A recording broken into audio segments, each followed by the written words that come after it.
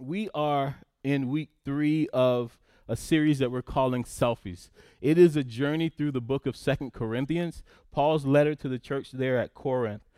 This is again week 3. We kicked off 2 weeks ago with the first message from 2 Corinthians chapter 1, where Paul talks to us about the God of comfort. Paul greets these brothers and sisters in the letter, and he takes that opportunity there in the greeting to remind us that God is with us in our troubles, that God comforts us in our troubles, and then God gives us the ability and the call to comfort others with the same comfort that we have received. And then last week we looked at the second chapter of 2 Corinthians, where Paul lifts up this question of what true biblical leadership looks like. Paul's life and his ministry was in sharp contrast to the other super apostles who had come to the city of Corinth. And Paul gave us the opportunity through last week's message to ask the question, what kind of biblical leaders do we want to be? And what kind of leaders do we want to follow? And I hope that if you have not already listened to those messages, if you missed any of them, you know you can get it on our podcast or on our live stream that's stored there on Facebook as well. And today, we get the opportunity in week 3 of our series called Selfies to take a deeper look at the culture there in the city of Corinth. And we don't just want to do it for the sake of just knowing more about their culture.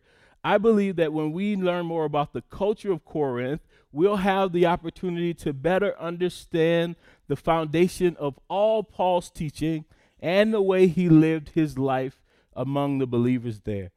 There was one foundational reality, one event, one truth, one idea even that shaped Paul's life and his ministry, and I want us to look at that together today. And so if you have your Bibles, can you open your Bible to 2 Corinthians chapter 5? 2 Corinthians chapter 5, beginning with verse number 11. We're going to read there together.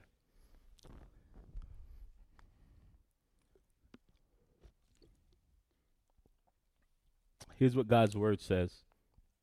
Since then we know what it is to fear the Lord, we try to persuade others. What we are is plain to God, and I hope it is also plain to your conscience. We are not trying to commend ourselves to you again, but are giving you an opportunity to take pride in us so that you can answer those who take pride in what is seen rather than that what is in the heart. If we are out of our mind, as some say, it is for God. If we are in our right mind, it is for you. For Christ's love compels us because we are convinced that one died for all and therefore all died. And he died for all, that those who live should no longer live for themselves, but for him who died for them and was raised again. Let's look together again at verses 14 and 15 as they'll make up the core of our message today. For Christ's love compels us because we are convinced that one died for all and therefore all died. And he died for all, that those who live should no longer live for themselves, but for him who died for them and was raised again. Let's pray. Lord God, we are so grateful to have this time to be together. Lord, we need your presence to continue to be with us and bless us in this room, to open our minds, our hearts, our ears to hear from you today. So God, I pray for every brother and sister in this room, regardless of what they experienced this week, regardless of the burdens that they brought into this room, that you would allow them the opportunity to lay them down, that you would be about the work of comforting us in this moment, that we might hear from you in a way that would transform our lives. So God, would you give me clarity in explaining your word and teaching your word, but ultimately I know it will be up to you to speak to your children. So have your way in this place, oh God. It's in your son Jesus' name we pray. Amen. The city of Corinth was a prosperous port city in Greece. It was a commercial hub and a cultural crossroad, nestled there between the Aegean Sea on the northeast side and the Mediterranean Sea on the south side. In the year 146 BC, the Roman army destroyed the city of Corinth, and it laid in ruins for about 100 years. 100 years later, in 44 BC, Julius Caesar himself had this city of Corinth rebuilt and had it branded as a Roman colony. And once this city became rebuilt, the population grew quickly by those who saw this new city, as a chance for social and economic advancement. Both free men and slaves came to this city believing that they could use the newness of this city to grow themselves and move up the socioeconomic ladder. Corinth became increasingly diverse, incredibly diverse. It was ethnically diverse, it was economically diverse, and it was religiously diverse. Religious pluralism was the name of the game. People would take a bit of any religion that they knew about and try to syncretize it into something that they could practice. Corinth, as many of you will know, became notorious for its sexual practices. And while many scholars now challenge the wildest reports that we've heard about Corinth, the stories of the temple dedicated to the goddess Aphrodite, those stories that said sailors would come into the city and immediately ascend 1,000 steps up to the Acrocorinth and go into this sexual hut where thousands of prostitutes were there waiting for them. Scholars now challenge the truthfulness of all that.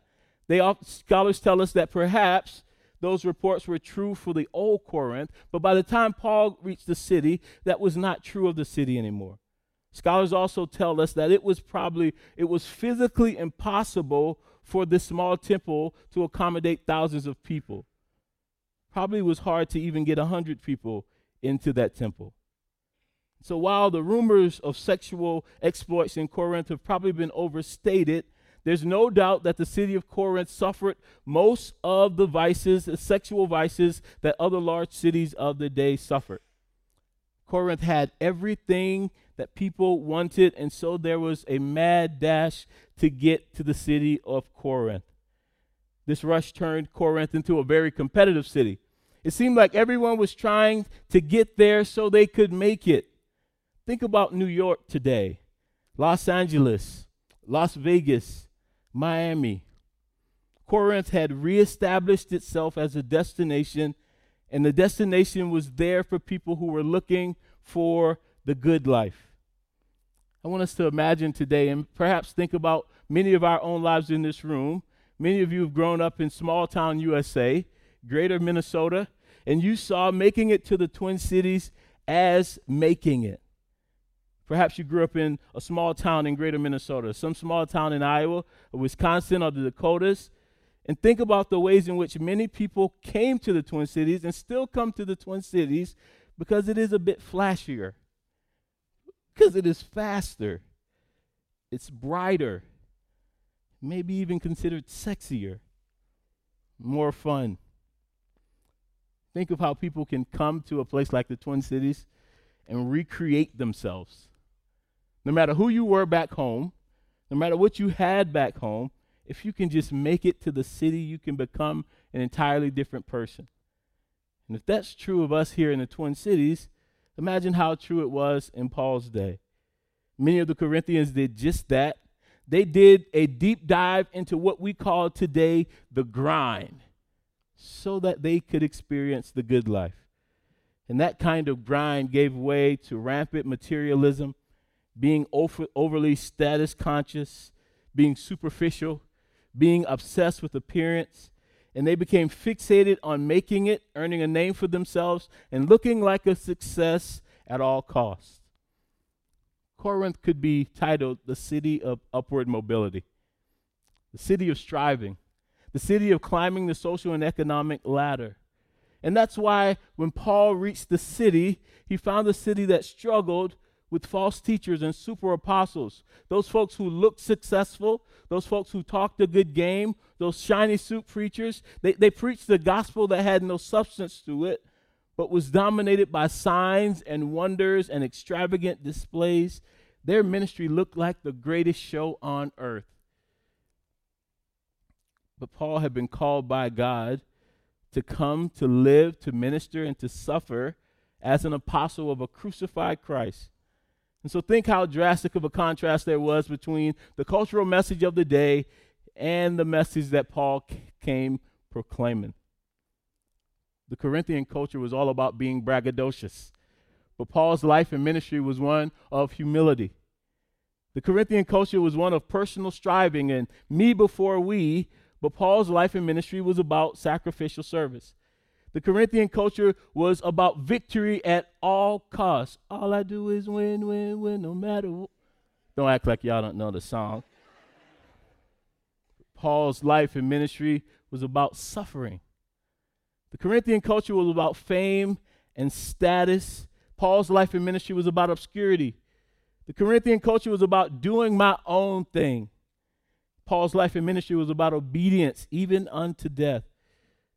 Corinthian culture, upward mobility. Paul's life and ministry, downward mobility for the cause of Christ. It was the good life versus the cross life. The Corinthian people were busy serving themselves, propping up their own thin accomplishments.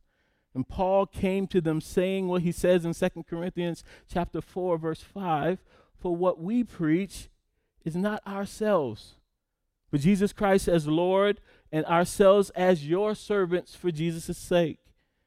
And while the people were busy working to convince the world that they were living their best lives, shining and bling-blinging and working on their personal brand, Paul came brandishing a very different message, centered on 2 Corinthians chapter 4. But we have this hope, this treasure in jars of clay to show this all-surpassing power is from God and not from us. We are hard-pressed on every side, but not crushed. Perplexed, but not in despair.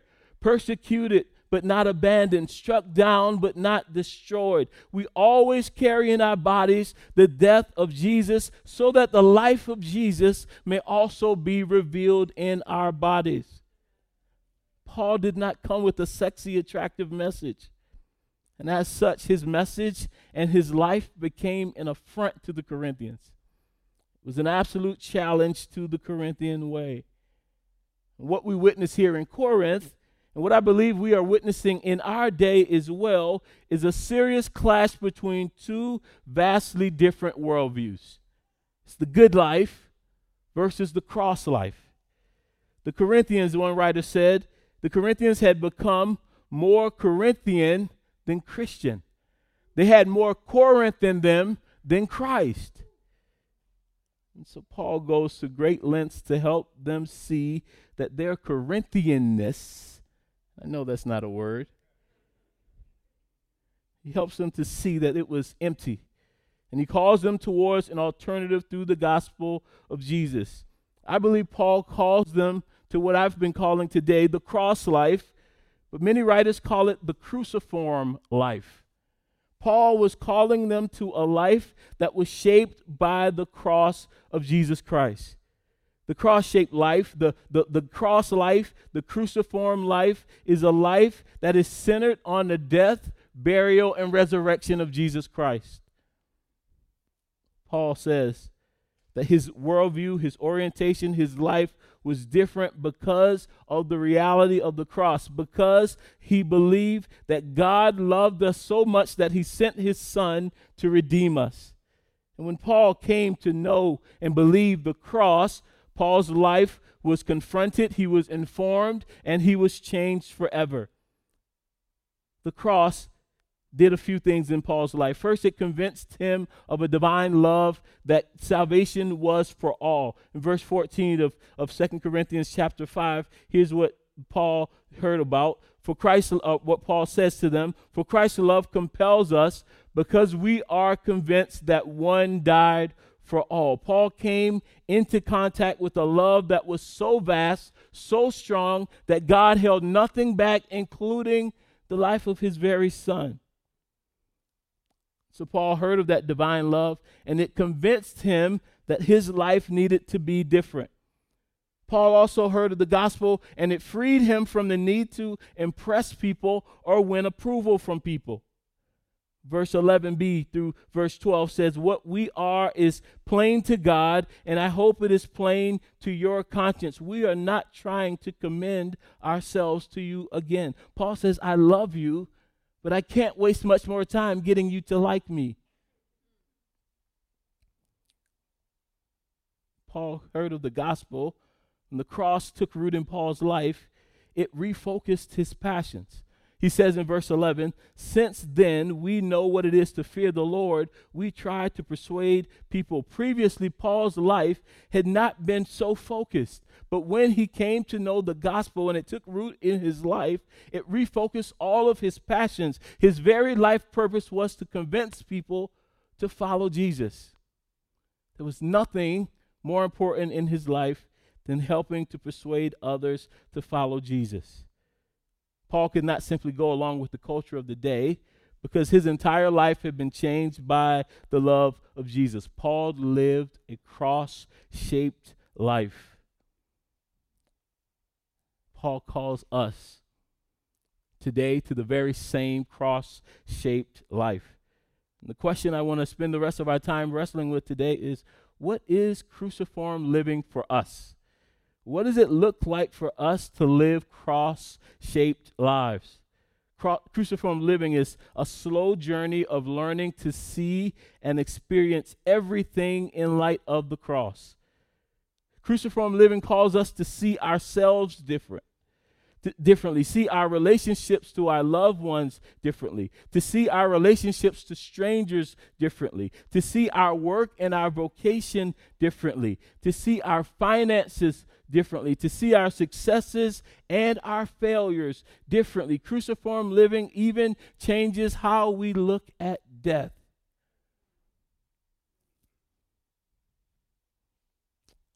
Cruciform living, I believe, is at least three things that I want to highlight, and then we're going to wrap up our time today. Cruciform living is first receiving the love of Christ.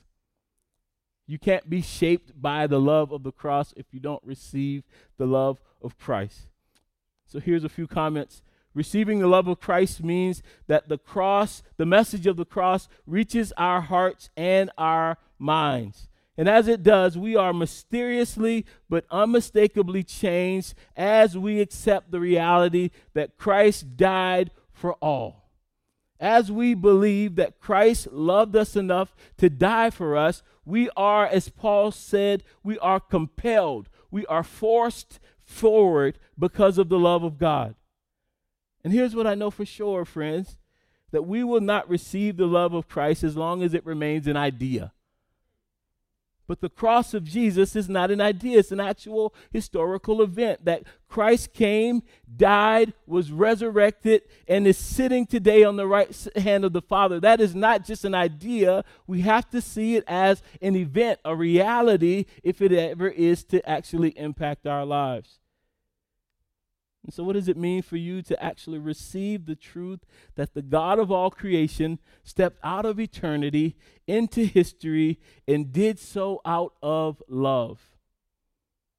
Paul says it compels us. It pushes us forward. It moves us out of a state of indifference. It moves us out of a place of being ruled by our prejudices and our fears. It moves us out of our comforts. The cross shows us that God loves us, and it frees us from needing to perform for others. The cross purifies the motivations from which we operate. Have you ever seen someone who does the right things, but they're doing it so someone will love them, approve of them, respect them? Cruciform living says we love because Christ loved us. That becomes the motivation for everything that we do. And out of God's love for us, we are then able to love others. And so the first aspect of cruciform living is simply this: receiving the love of Christ. And so I have a simple question for you today. Do you believe that God loves you? Have you ever actually sat and wrestled with the reality that God loves you? Not in some sort of abstract blanket way, oh, God loves me because God loves everybody, and I guess that covers me. But what does it mean for you, in your story, in your struggles, to realize that God loves you? You'll never be the same. It will transform you when you realize that the God of all creation loves you with an everlasting love. So cruciform living begins with receiving the love of Christ. As we receive the love of Christ, we then begin to prioritize the cause of Christ. It's possible for any of us to come to some sense that Jesus loves us and then simply go back to the lives we were living before. You can hear me saying today, as I say every single week, God loves you with an everlasting love. And you might hear that song from your childhood, Jesus loves me, this I know, for the Bible tells me so. And that's cool, and that's sweet. And we get to 1:30 this afternoon, and we're right back to the lives we were living before. But as we more and more train ourselves to remember and rehearse over our lives that the God of all comfort loves us with an everlasting love, over time, something strange happens. Our affections begin to take on less of a priority, and the affections of Jesus become elevated in our lives. We begin to prioritize the cause of Christ. The things that love us, that we love right now and that dominate our lives, they take on less significance as the love of Christ takes greater root in our lives. Right now, all of you are dominated by some affection. There's something that owns your affections right now. You're not just going about your life happy-go-lucky, just doing stuff as it comes to you. There are things in your life right now that you love. And that's how you spend your time, your money, your affection, your energy. That's what dominates your life. And I believe as we grasp more and more the love of Jesus, the things that Jesus loves becomes the things that we love more and more. We prioritize the love of Christ. And when we are living this cruciform life, here's what happens. There are a series of come to Jesus meetings between your faith and your calendar, your faith and your wallet, your faith and your children, your faith and your loved ones. We don't simply receive the love of Christ and then go back to the way we were before. Everything in cruciform living is seen now through the cross. What kind of parent do I want to be? Because of the reality that the God of all creation loved me and died for me and has given me eternal life. What do I want to make sure I'm teaching my kids? Yes, I'll teach them to balance a checkbook. Yes, I'll teach them to be respectful. But don't I have a responsibility to teach them something about this God as well? Everything in our life, as we become more and more impacted by this cruciform living, becomes impacted as well. And so the question for you today is, what is it that's dominating the landscape of your life right now? What is it that you think about when you wake up first thing in the morning?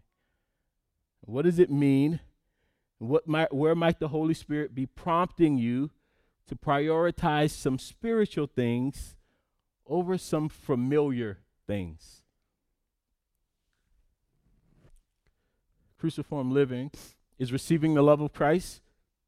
It's then learning to prioritize the cause of Christ. And finally today, cruciform living is demonstrating the life of Christ. Friends, here's what I know for certain. What matters in your heart ultimately begins to work itself out into your hands and your feet.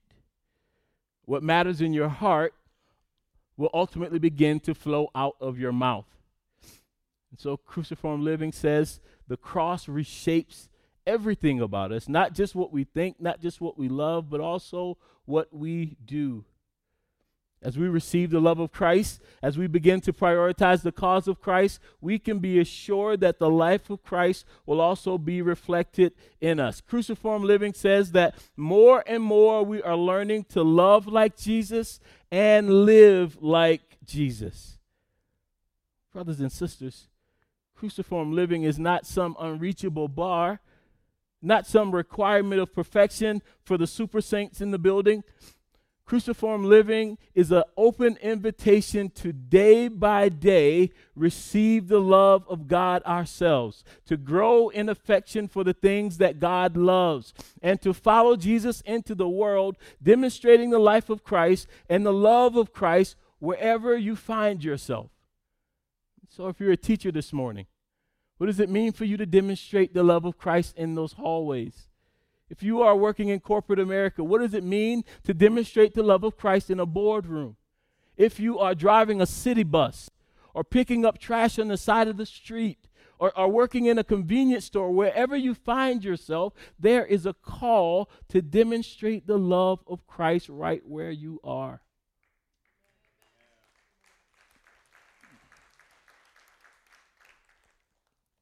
Many centuries ago, on the south coast of China, high up on a hill, a group of settlers built an enormous cathedral, hoping that it would weather the time and be something that would bless this community over time.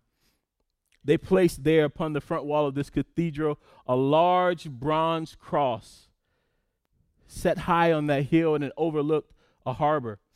But a few years later, a typhoon came through, and it destroyed the entire cathedral. It seemed as if God's hand had come through and simply wiped out the hard work of these people. And the only thing that survived that typhoon of that cathedral was a large bronze cross. Centuries passed, and a group of sailors came and had their ship. It was wrecked there in that same harbor, and one of the survivors was there in the harbor out a ways from the shore, struggling to find his way. He did not know where land was. He did not know if he was going to make it. He was simply holding on to what he had there in the shipwreck. And way out in the distance, he saw something up on a hill in the shape of a cross. And he realized that that was a cross on a hill. That's where he was supposed to be headed. And this brother held on to what he had, and he kept his eyes on that cross. He kicked as hard as he could. Water was pushing him from side to side. He was being beat up by the waves, but he held on to what he had. He kicked as hard as he could, and he kept his eyes focused on the cross. After 2 days of holding on, this brother finally made it to the shore. And one day he would write a song about this splendid adventure he was on. He says, "In the cross of Christ I glory, towering over the wrecks of time. All the light of sacred story gathers round this cross sublime. When the woes of life overtake me, hope deceives and fears annoy. Never shall the cross forsake me. It glows with peace and joy." Brothers and sisters, no matter what you are going through in your life, I want to encourage you today, fix your eyes on the cross. It is the cross of Jesus that saves us, and it is the cross of Jesus that is our hope. Let's pray.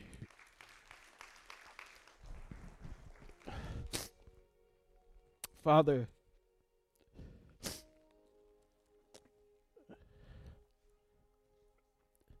there is nothing as beautiful as the beauty of the cross. Knowing, God, that you have loved us and you spared no cost for our salvation. Father, I pray for every person in this room, wherever they are in their walk with you, Lord, that you would guide them, that you would help them to look with new eyes towards the cross.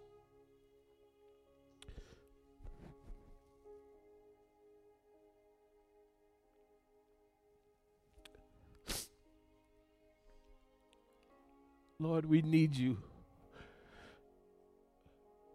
We need you, Lord Jesus.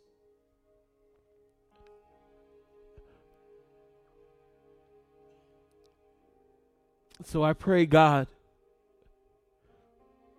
that not one aspect of our lives would not be impacted by your power. God, I pray for marriages. God, I pray for finances. I pray for jobs. I pray for those who are estranged from their families. I pray for those who are addicted to all sorts of things, God. God, I pray for those who struggle with unbelief.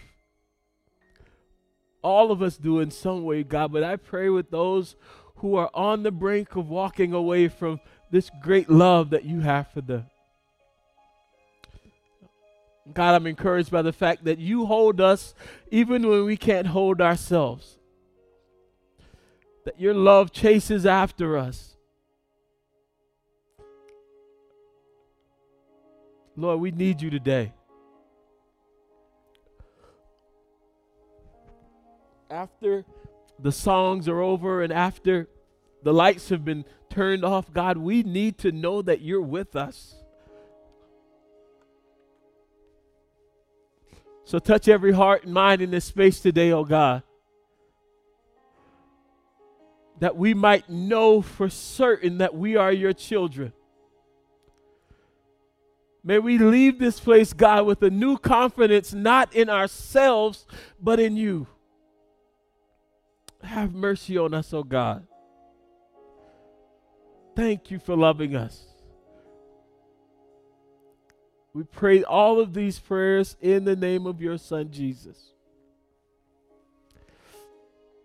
And we say amen.